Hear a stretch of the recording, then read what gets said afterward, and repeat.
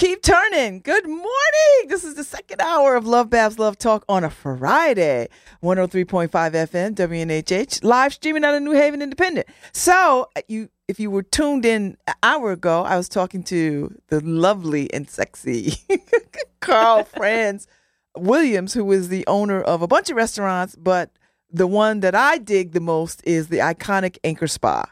So he was the last hour. But this hour is one of my other favorite people on the planet, Melissa Barrton, who is a curator over at the Beinecke. And so I had to have her on because they've got this new exhibit over there called The Art of Collaboration. Hello. Hi. How are you? Thanks for having me. Oh, it's nice to have you back because you were here and you were doing the whole Harlem Renaissance Out of Stardust thing. And that was so informative.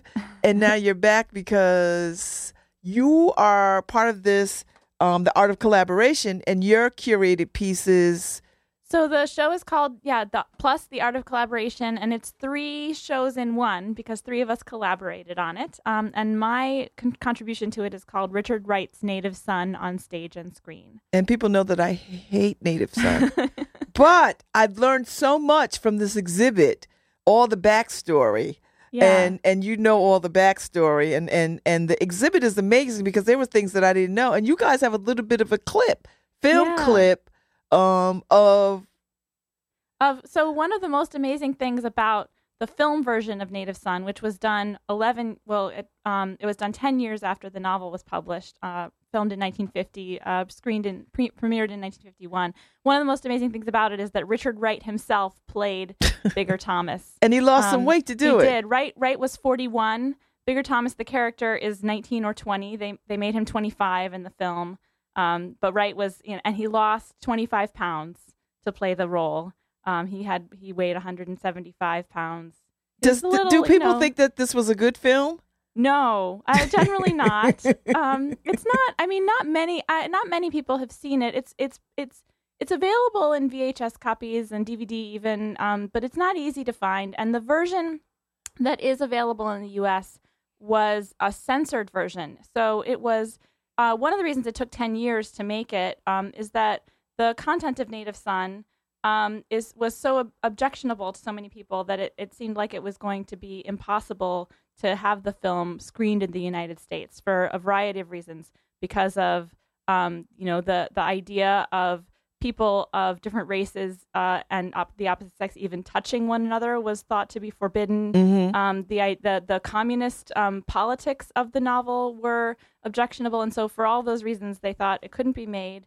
And then when it was made, it was cut. About half an hour was cut out of it. So the version that is widely available was this heavily censored version. And I mean, even to this day, Native Son remains a controversy or controversial. Still remains controversial. Yeah. But he had some very interesting thoughts about this work. Wright did. And yes. And I think you said something about the biggest thing was the communist piece. Right. Yeah, so the basic plot for people who haven't read and aren't familiar with Native Son is that it's about this young black man who lives in Chicago. He's late teens, maybe early 20s. His name is Bigger Thomas. He gets a job through a welfare agency to work for a white family as a chauffeur. So he's supposed to drive their daughter, who's a college student, to college, but their daughter is dating a communist. So they convince him to, take them to a club instead. They all get really drunk. He takes her home. She can't walk. He takes her up to her room. He's in her bedroom, which is terrifying to him. And then her mother, who happens to be blind, walks in, and he accidentally smothers her. So that's the basic plot. And then that goes all through kind of his cover up of that, his defense, his capture, and then he's defended by a lawyer who's also a communist. And so there's a kind of communist argument about how he came to be in the position that he's in, and how this happened to him that dominates the last third of the book. So so that part of it was pretty radical in 1940, and then kind of over that decade of the 40s, as the Cold War sets in, it becomes more and more objectionable in certain ways. So, yeah. So when you all decided to do this plus the art of collaboration, did you know you wanted to do Richard Wright? Did you know? Because you had a lot to choose from. Like you could have picked anything. So my colleague Nancy Kuhl, who curated the part of the exhibit that's called Studies in Creativity, which is wonderful. It's 18 little case studies of different collaborations in American literature from throughout the 20th and 21st centuries. So it starts with Burt Williams and George Walker, the vaudeville comedians in the early 20th century, and goes all the way to the a project that was done in relation with the Women's March just last year. So it's over 100 years. She had an idea for a long time, maybe at least the last 8 years or so, to do a show about collaboration as an exhibit. And only about 2 years ago, when the Library of Congress has created a restored print of the film of Native Son. So they took the censored scenes, they found footage of the censored scenes and added them back in. And that first screened at MoMA 2 years ago in 2016. So when that happened, I said, wouldn't it be cool to do an exhibit of all of our film material related to the film of Native Son? And I said, I could work that into your collaboration show, because it's all about these crazy because that was a crazy collaboration. The stage adaptation of Native Son was a different and also crazy collaboration. So I was like, that would be cool. So so that's kind of how and then our other colleague Elizabeth Frengel wanted to do her show, her component of this, which is about the children's books of Lillian and Russell Hoban, who did the Frances books. Their most famous book is called Bread and Jam for Frances. They're a husband and wife team, and we acquired their papers separately. They divorced in 1970, so we acquired Lillian Hoban's papers and Russell Hoban's papers in the last 5 years or so. And because we had both, she said, wouldn't it be cool to do an exhibit about their work? And so we thought both of those would fit well with this kind of broader show about collaboration. So that's how it all came together. Oh, okay. Yeah. Just you telling it is so interesting. And yeah, well, there have been a lot of jokes along the way about our own art of collaboration.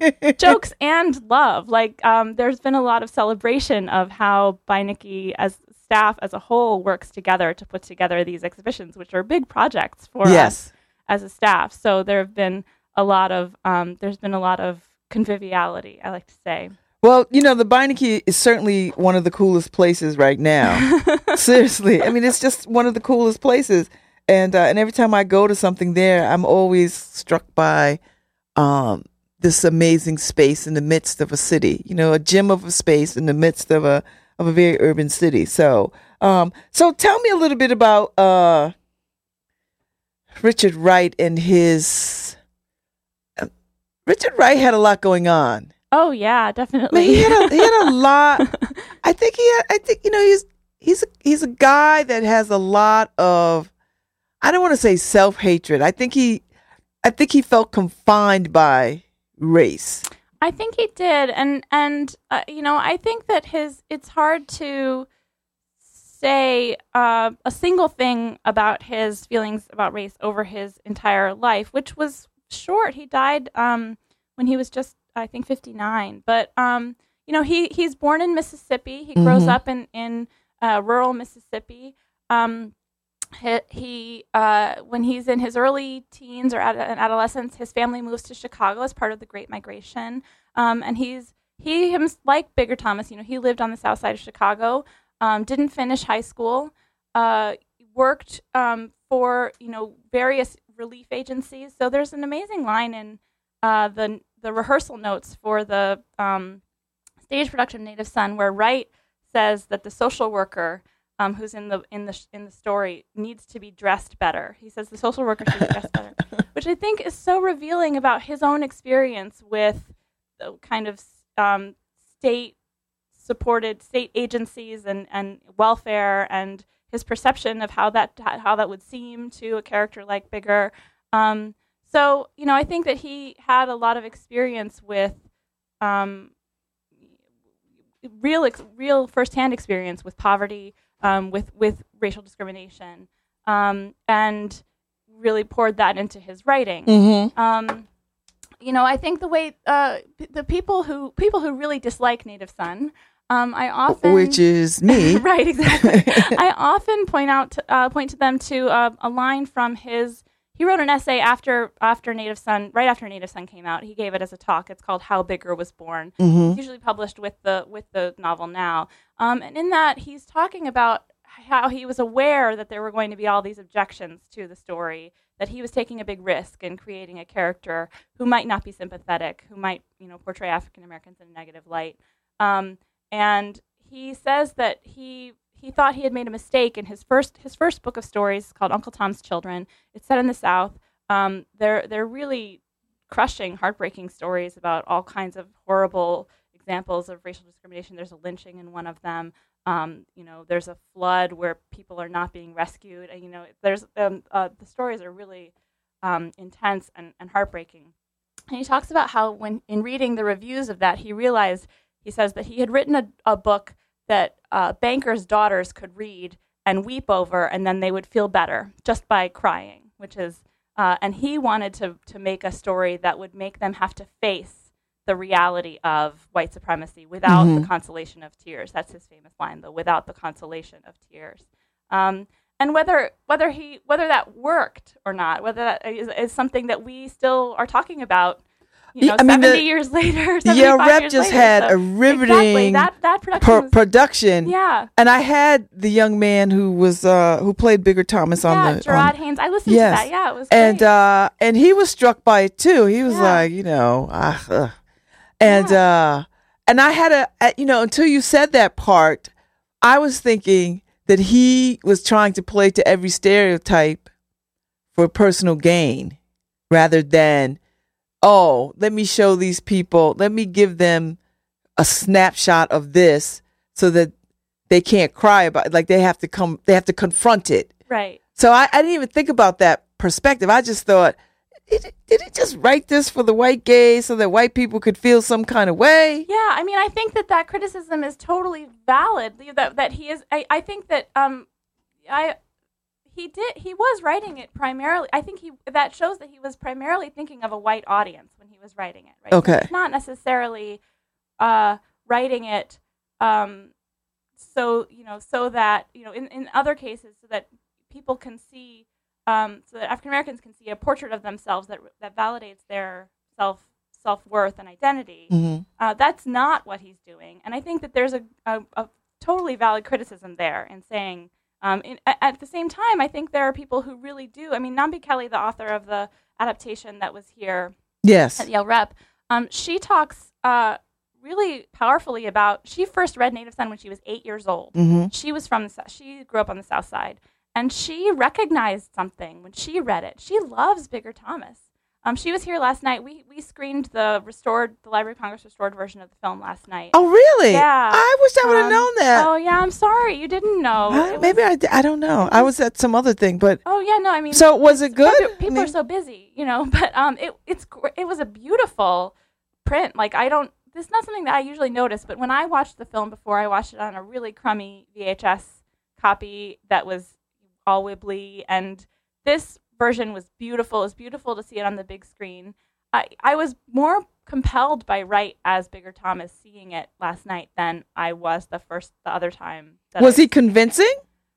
Yes and no. One of the audience members made a really great comment. He has this very strange, flat affect. Everything he says is at exactly the same pitch, the same tempo, and there's something that you could definitely call amateurish about that. But one of the audience members said, but it really works for the character, because the character is supposed to be very closed down by his fear, by racial oppression, by the ways in which the avenues of his life are closed off for him. Mm-hmm. It's true that there is something that kind of works about that. So that was kind of great to see. And the character that is Bigger's girlfriend in the novel was kind of played up in the film, amplified in a certain way. In the novel, she's a domestic worker. In the film, she's a waitress who aspires to be a club singer, and she gets a gig. So she gets to perform a song during the film. And I thought she was really great. And so Nambi Kelly was here last night to do the talk back after the film. Mm-hmm. And she remarked on how cool it was to see, two young black people in love on the screen in that way in the film, because they go to, this is not in the novel, but they go to the beach, and she goes swimming and she's wet and lying on the beach, and they're just hanging out on the beach and making out, which is pretty amazing. But he ultimately kills her. He does. So much for love. Yeah, I mean, the fact that he ultimately kills her is a real sticking point for people who try to defend Bigger Thomas, the character. Right? Yeah. So the death of Mary Dalton, the other character, is an accident. But this is a deliberate. Yeah, his murder of Bessie is deliberate. So in the movie, the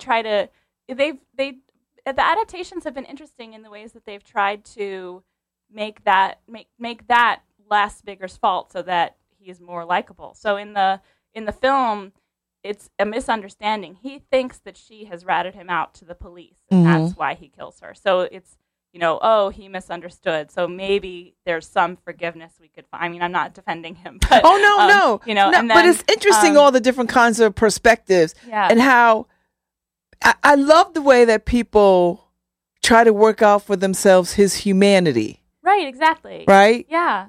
And I think that it's a question that keeps... I think it's a question that there's so much richness. The fact that we could have a new stage adaptation of a 70-year-old novel in 2017 and still be talking about the question of Bigger Thomas's humanity. 75, I'm really bad at mental math, but, this long after the novel is published in 1940, I think is really extraordinary. And, there's a famous essay by a pair of famous essays by James Baldwin in which he really tries to take down this novel.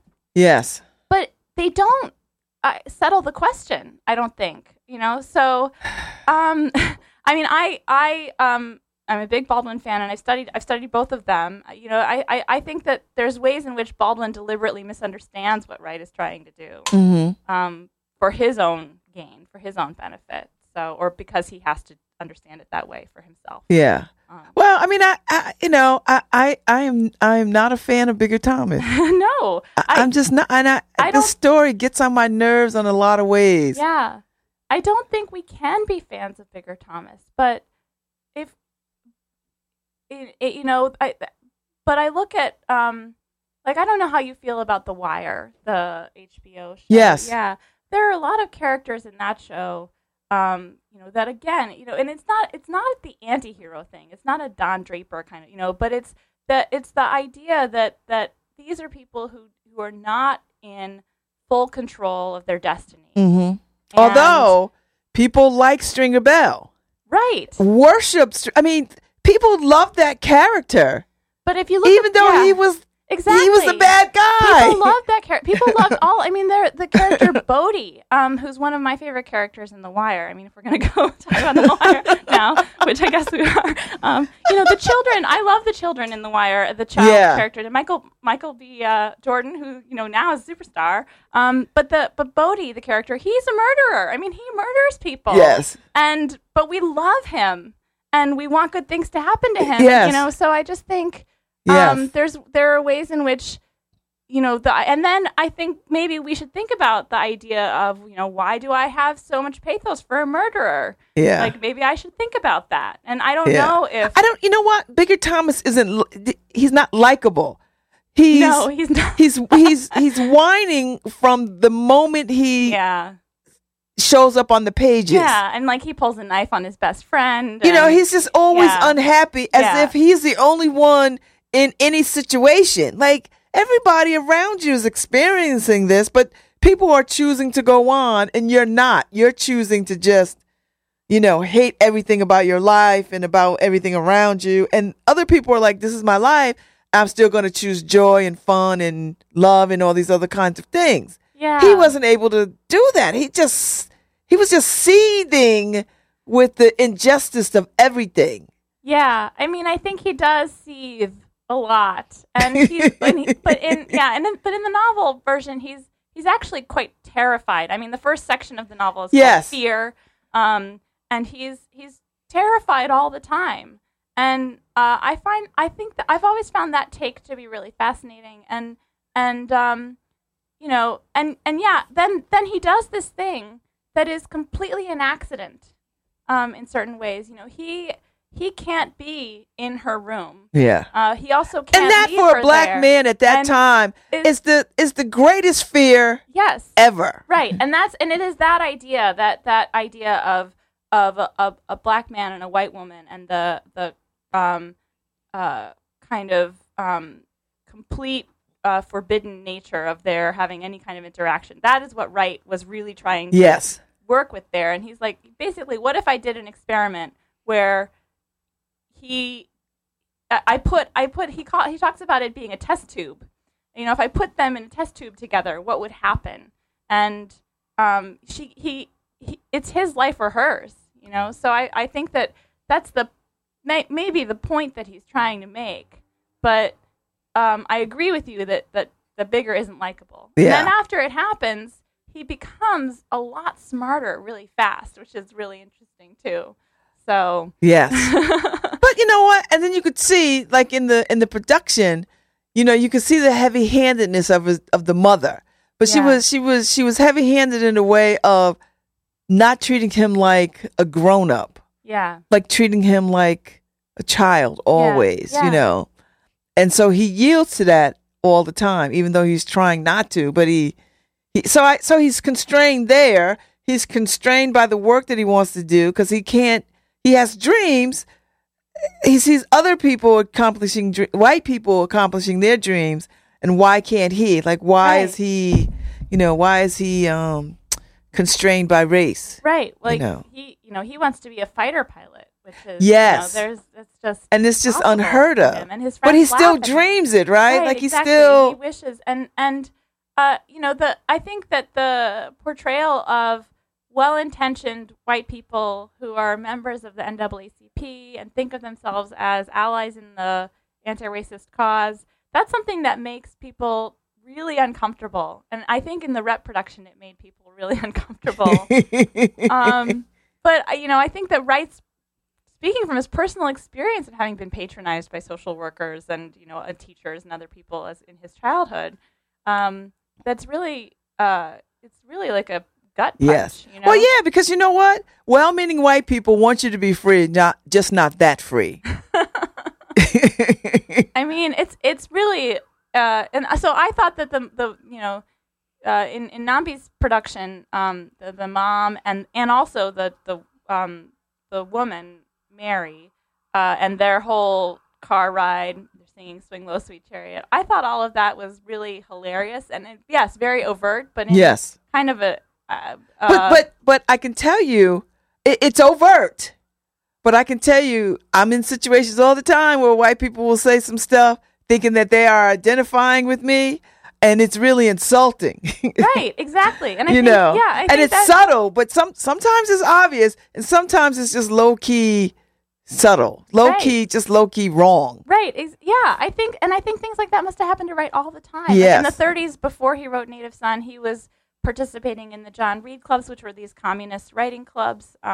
He was in the John Reed Club in Chicago, and he was also in a Southside Writers group. But he was in all these interracial groups all the time with communists who really believed that kind of interracial cooperation was the key, you know, that was all about the class struggle. And I'm sure they were saying insulting things to him all the time. Yeah. Like, you know, I love the way your people sing. And those, you know, which is one of the lines that they have in the play. I mean, it's terrible. And that's the truth. Yeah. And, you know, and I don't know anybody who's not had that experience somewhere. Like we've all had that experience, that low key racist kind of thing. And where the people saying it don't feel like it's racist. Right. Well, they don't realize. I mean, they don't feel like it, and you know, they don't know, and that's insulting. So, yeah. So you could see how Richard Wright, probably more than most at his time, internalized so much of that. Do you get that sense? Yeah, like, can I say that? Yes, I do think so. I think there are ways in which I don't know that. I do think that there are ways in which, for Wright sees bigger as quite different from him. You know, that he, though he didn't finish high school, you know, read a lot and was self-educated. So he sees a difference between him and Bigger in terms of his education. You think he does? His mastery of philosophy, which he was very interested in existentialism, and so that he sees that as a kind of key to class consciousness, right? To his understanding of his position in society. But I'm sorry, I'm just thinking out loud, and I say that even though basically the moment Mary Dalton dies in the novel, Bigger immediately understands his position in society. There are these kind of he has these internal monologues in the novel that are he suddenly saw how his mother and his sister were all, oppressed by white supremacy. Yeah, he sees it all. Yeah, exactly. He understands it. So I think in those ways he does. But I guess I don't think that he sees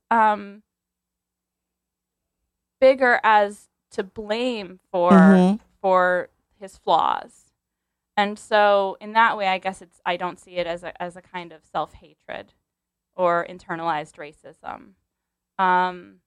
But there are ways. Plenty of people have argued that.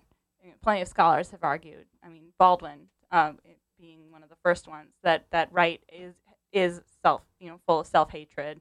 I feel that. Maybe self-hatred is not what I would say. I would say he felt very trapped by race. Yes. That is what I think. I think he felt trapped by race. Yes. I don't think he hated being black. I think he hated the way blacks were treated. Yes. He couldn't go as far as he wanted to go or move into spaces he wanted to move because of the color of his skin. Simply that. He had intelligence and wit and all these other kinds of things that everybody says is important to have. And yet he couldn't use those things the way other people use those things to move about the world freely. Yes, that's absolutely true. And, he left. In the mid-40s, he moves to Paris and lives the rest of his life in Paris. Because I'm sure that's a kind of freedom that he was not going to get here. That's right. He's just not. Yeah. Paris, you could just be...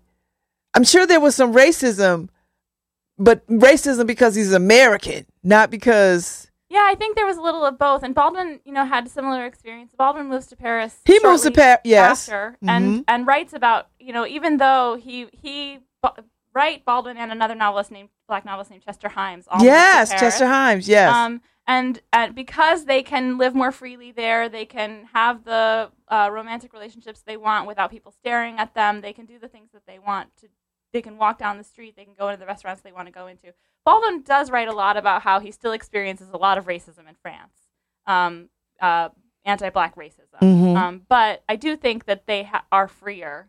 They feel freer in France than they did in the Which is interesting. Yeah. Which is interesting. And France embraces them, kind of, right? No, exactly. It celebrates them even. They become these kind of stars in certain ways, and I think that there's some evidence that Wright really enjoyed being a celebrity. Oh, I bet you he did. Yeah. I think he wanted to be recognized for the work that he was doing. Right. Right? I'm just as good as, whoever the popular writer of the day was alongside him. I'm just as good as these guys or these people. And look, so. And he made a lot of money on A Native Son, didn't he? Oh, yeah. It was a bestseller. We actually have a lot of financial documents in his papers at Beinecke in the archive, so we could add up. We could track down how much money he made. I don't actually know. I know he had a $5,000 advance right before it was published, which is a lot of money in 1940, and he made at least tens of thousands of dollars in the first year. So it really made him financially comfortable. Is he buried in Paris? Did he die in Paris? He did, and I think he is buried there. I'm trying to remember. Did he have kids? He did. He had 2 daughters. By white women or black women? His wife was white, Ellen Wright. Okay. It was his second wife. He had been married before to another woman who was also I don't remember. Okay. So, yeah. So his grandchildren survive. His children and grandchildren. Are they still around? They're around? Yes, they are still around. I never see anything about them. How people trot out, like the Frederick Douglass relatives were Right. at Quinnipiac the other day, Yeah. right? Like I was like, okay, Yeah. Well, they were raised in France, so they're French, you know. okay, and, so they, yeah, and they're and they've kind of settled, you know, in Europe, his descendants. So I have not met any of them, but they're kind of spread out, I think. okay, So interesting. yeah. Interesting. So this Native Son was his biggest. Well, was his biggest book. It was, yeah. So you know, his first book, Uncle Tom's Children, it did quite well, and then Native Son was a blockbuster hit. And then in '45 he publishes an autobiography called Black Boy that also sells. And really it's kind well. of troubling too, Yeah. right? Like because Richard Wright had a lot of issues. Yeah.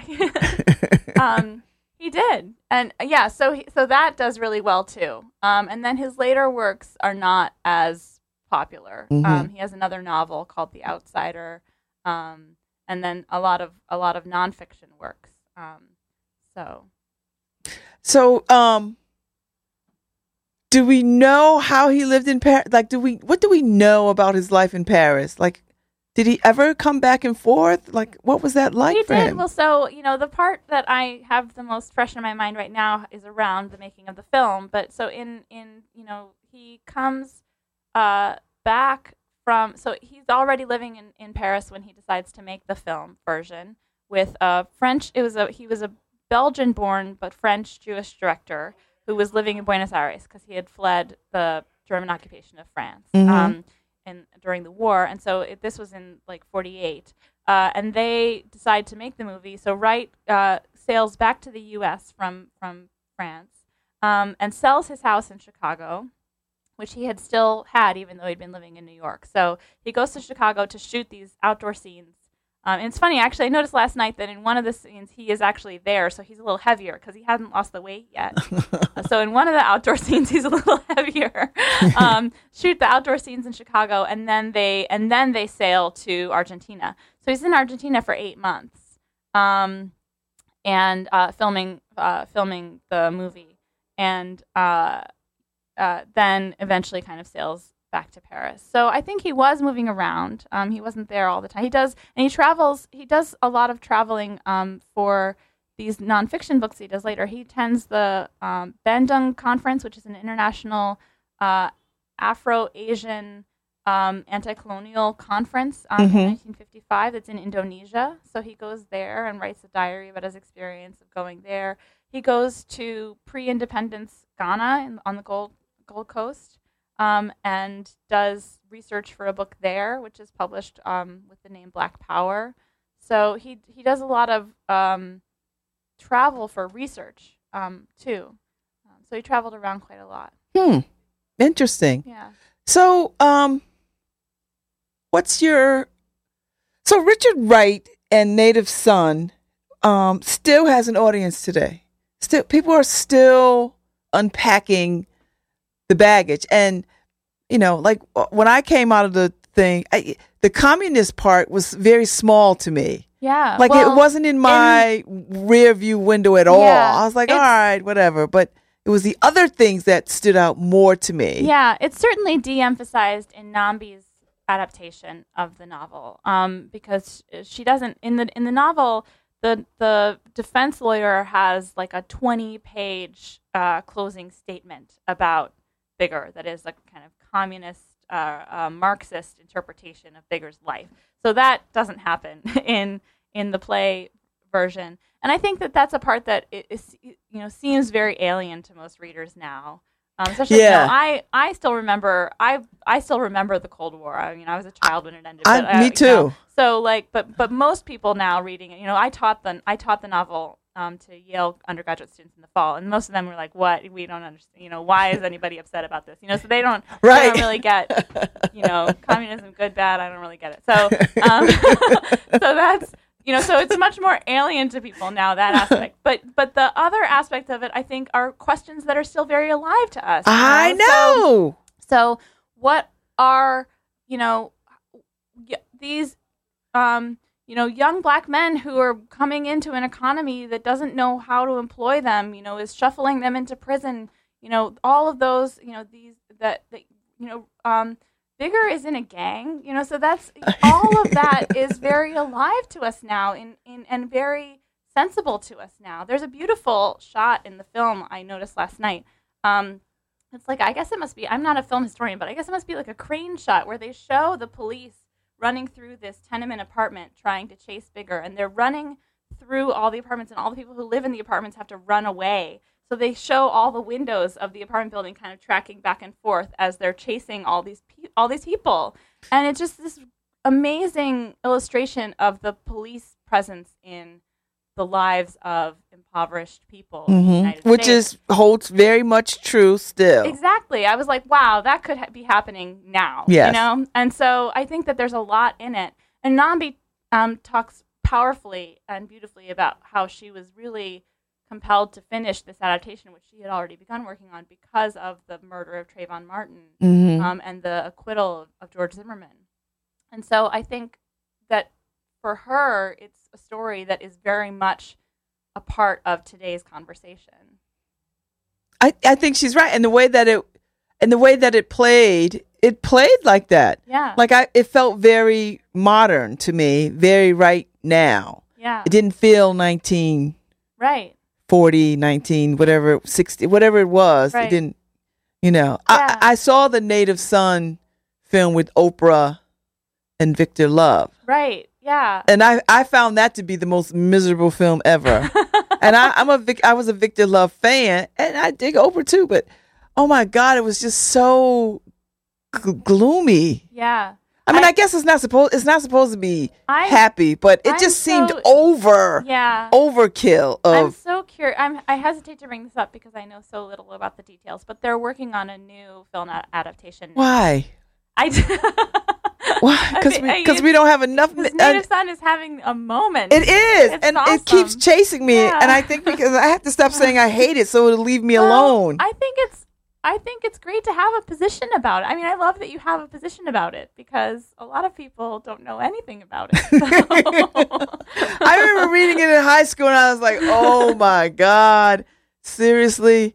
And then I read it again in college. So this story has been following me pretty much my whole life, and I never find anything about it that I like. I'm always struck by how much I really dislike it, and even trying to find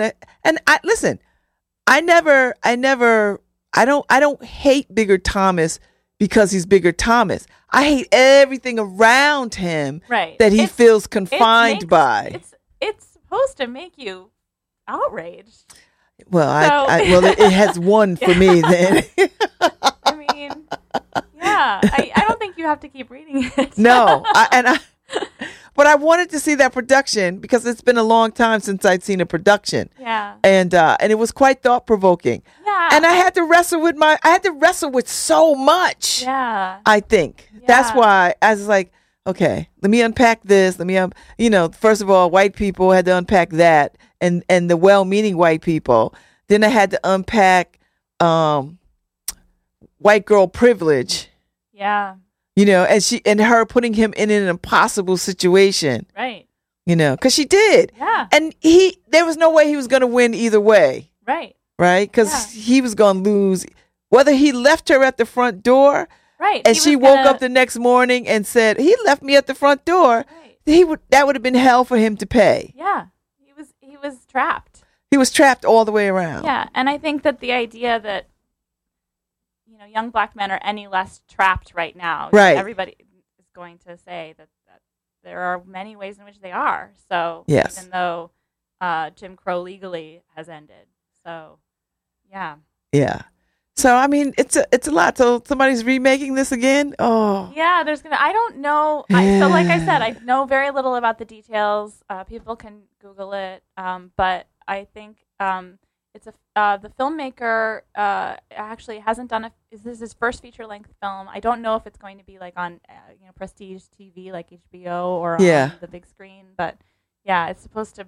I think it'll be coming out in the next year or so. So of all the things to make, I guess people feel like they have to keep telling this story and inviting new audiences to it. I think there's some value in that. I think that's part of. I mean, I think there are a lot of reasons that we've already discussed to do it, but I think that there's also a very like a cynical side of me that says that people are looking for really good stories now for Black audiences. Yeah, and they think they're wrong to think that this is going to naturally appeal, but they think that it might. Yeah, they think that it might, but it doesn't. It's one of these films that sort of reminds us to stay in a place. And that's why I wouldn't want to see it, because it's one of these films that reminds us to stay in a place, of look, see y'all, look at y'all. This is your story, and we are confined to this story. Rather than, how about let's have films beyond Bigger Thomas. Yeah, what's beyond what? Like if Bigger Thomas didn't do any of those kinds of things, who would he be now? Like, what would his life be like if he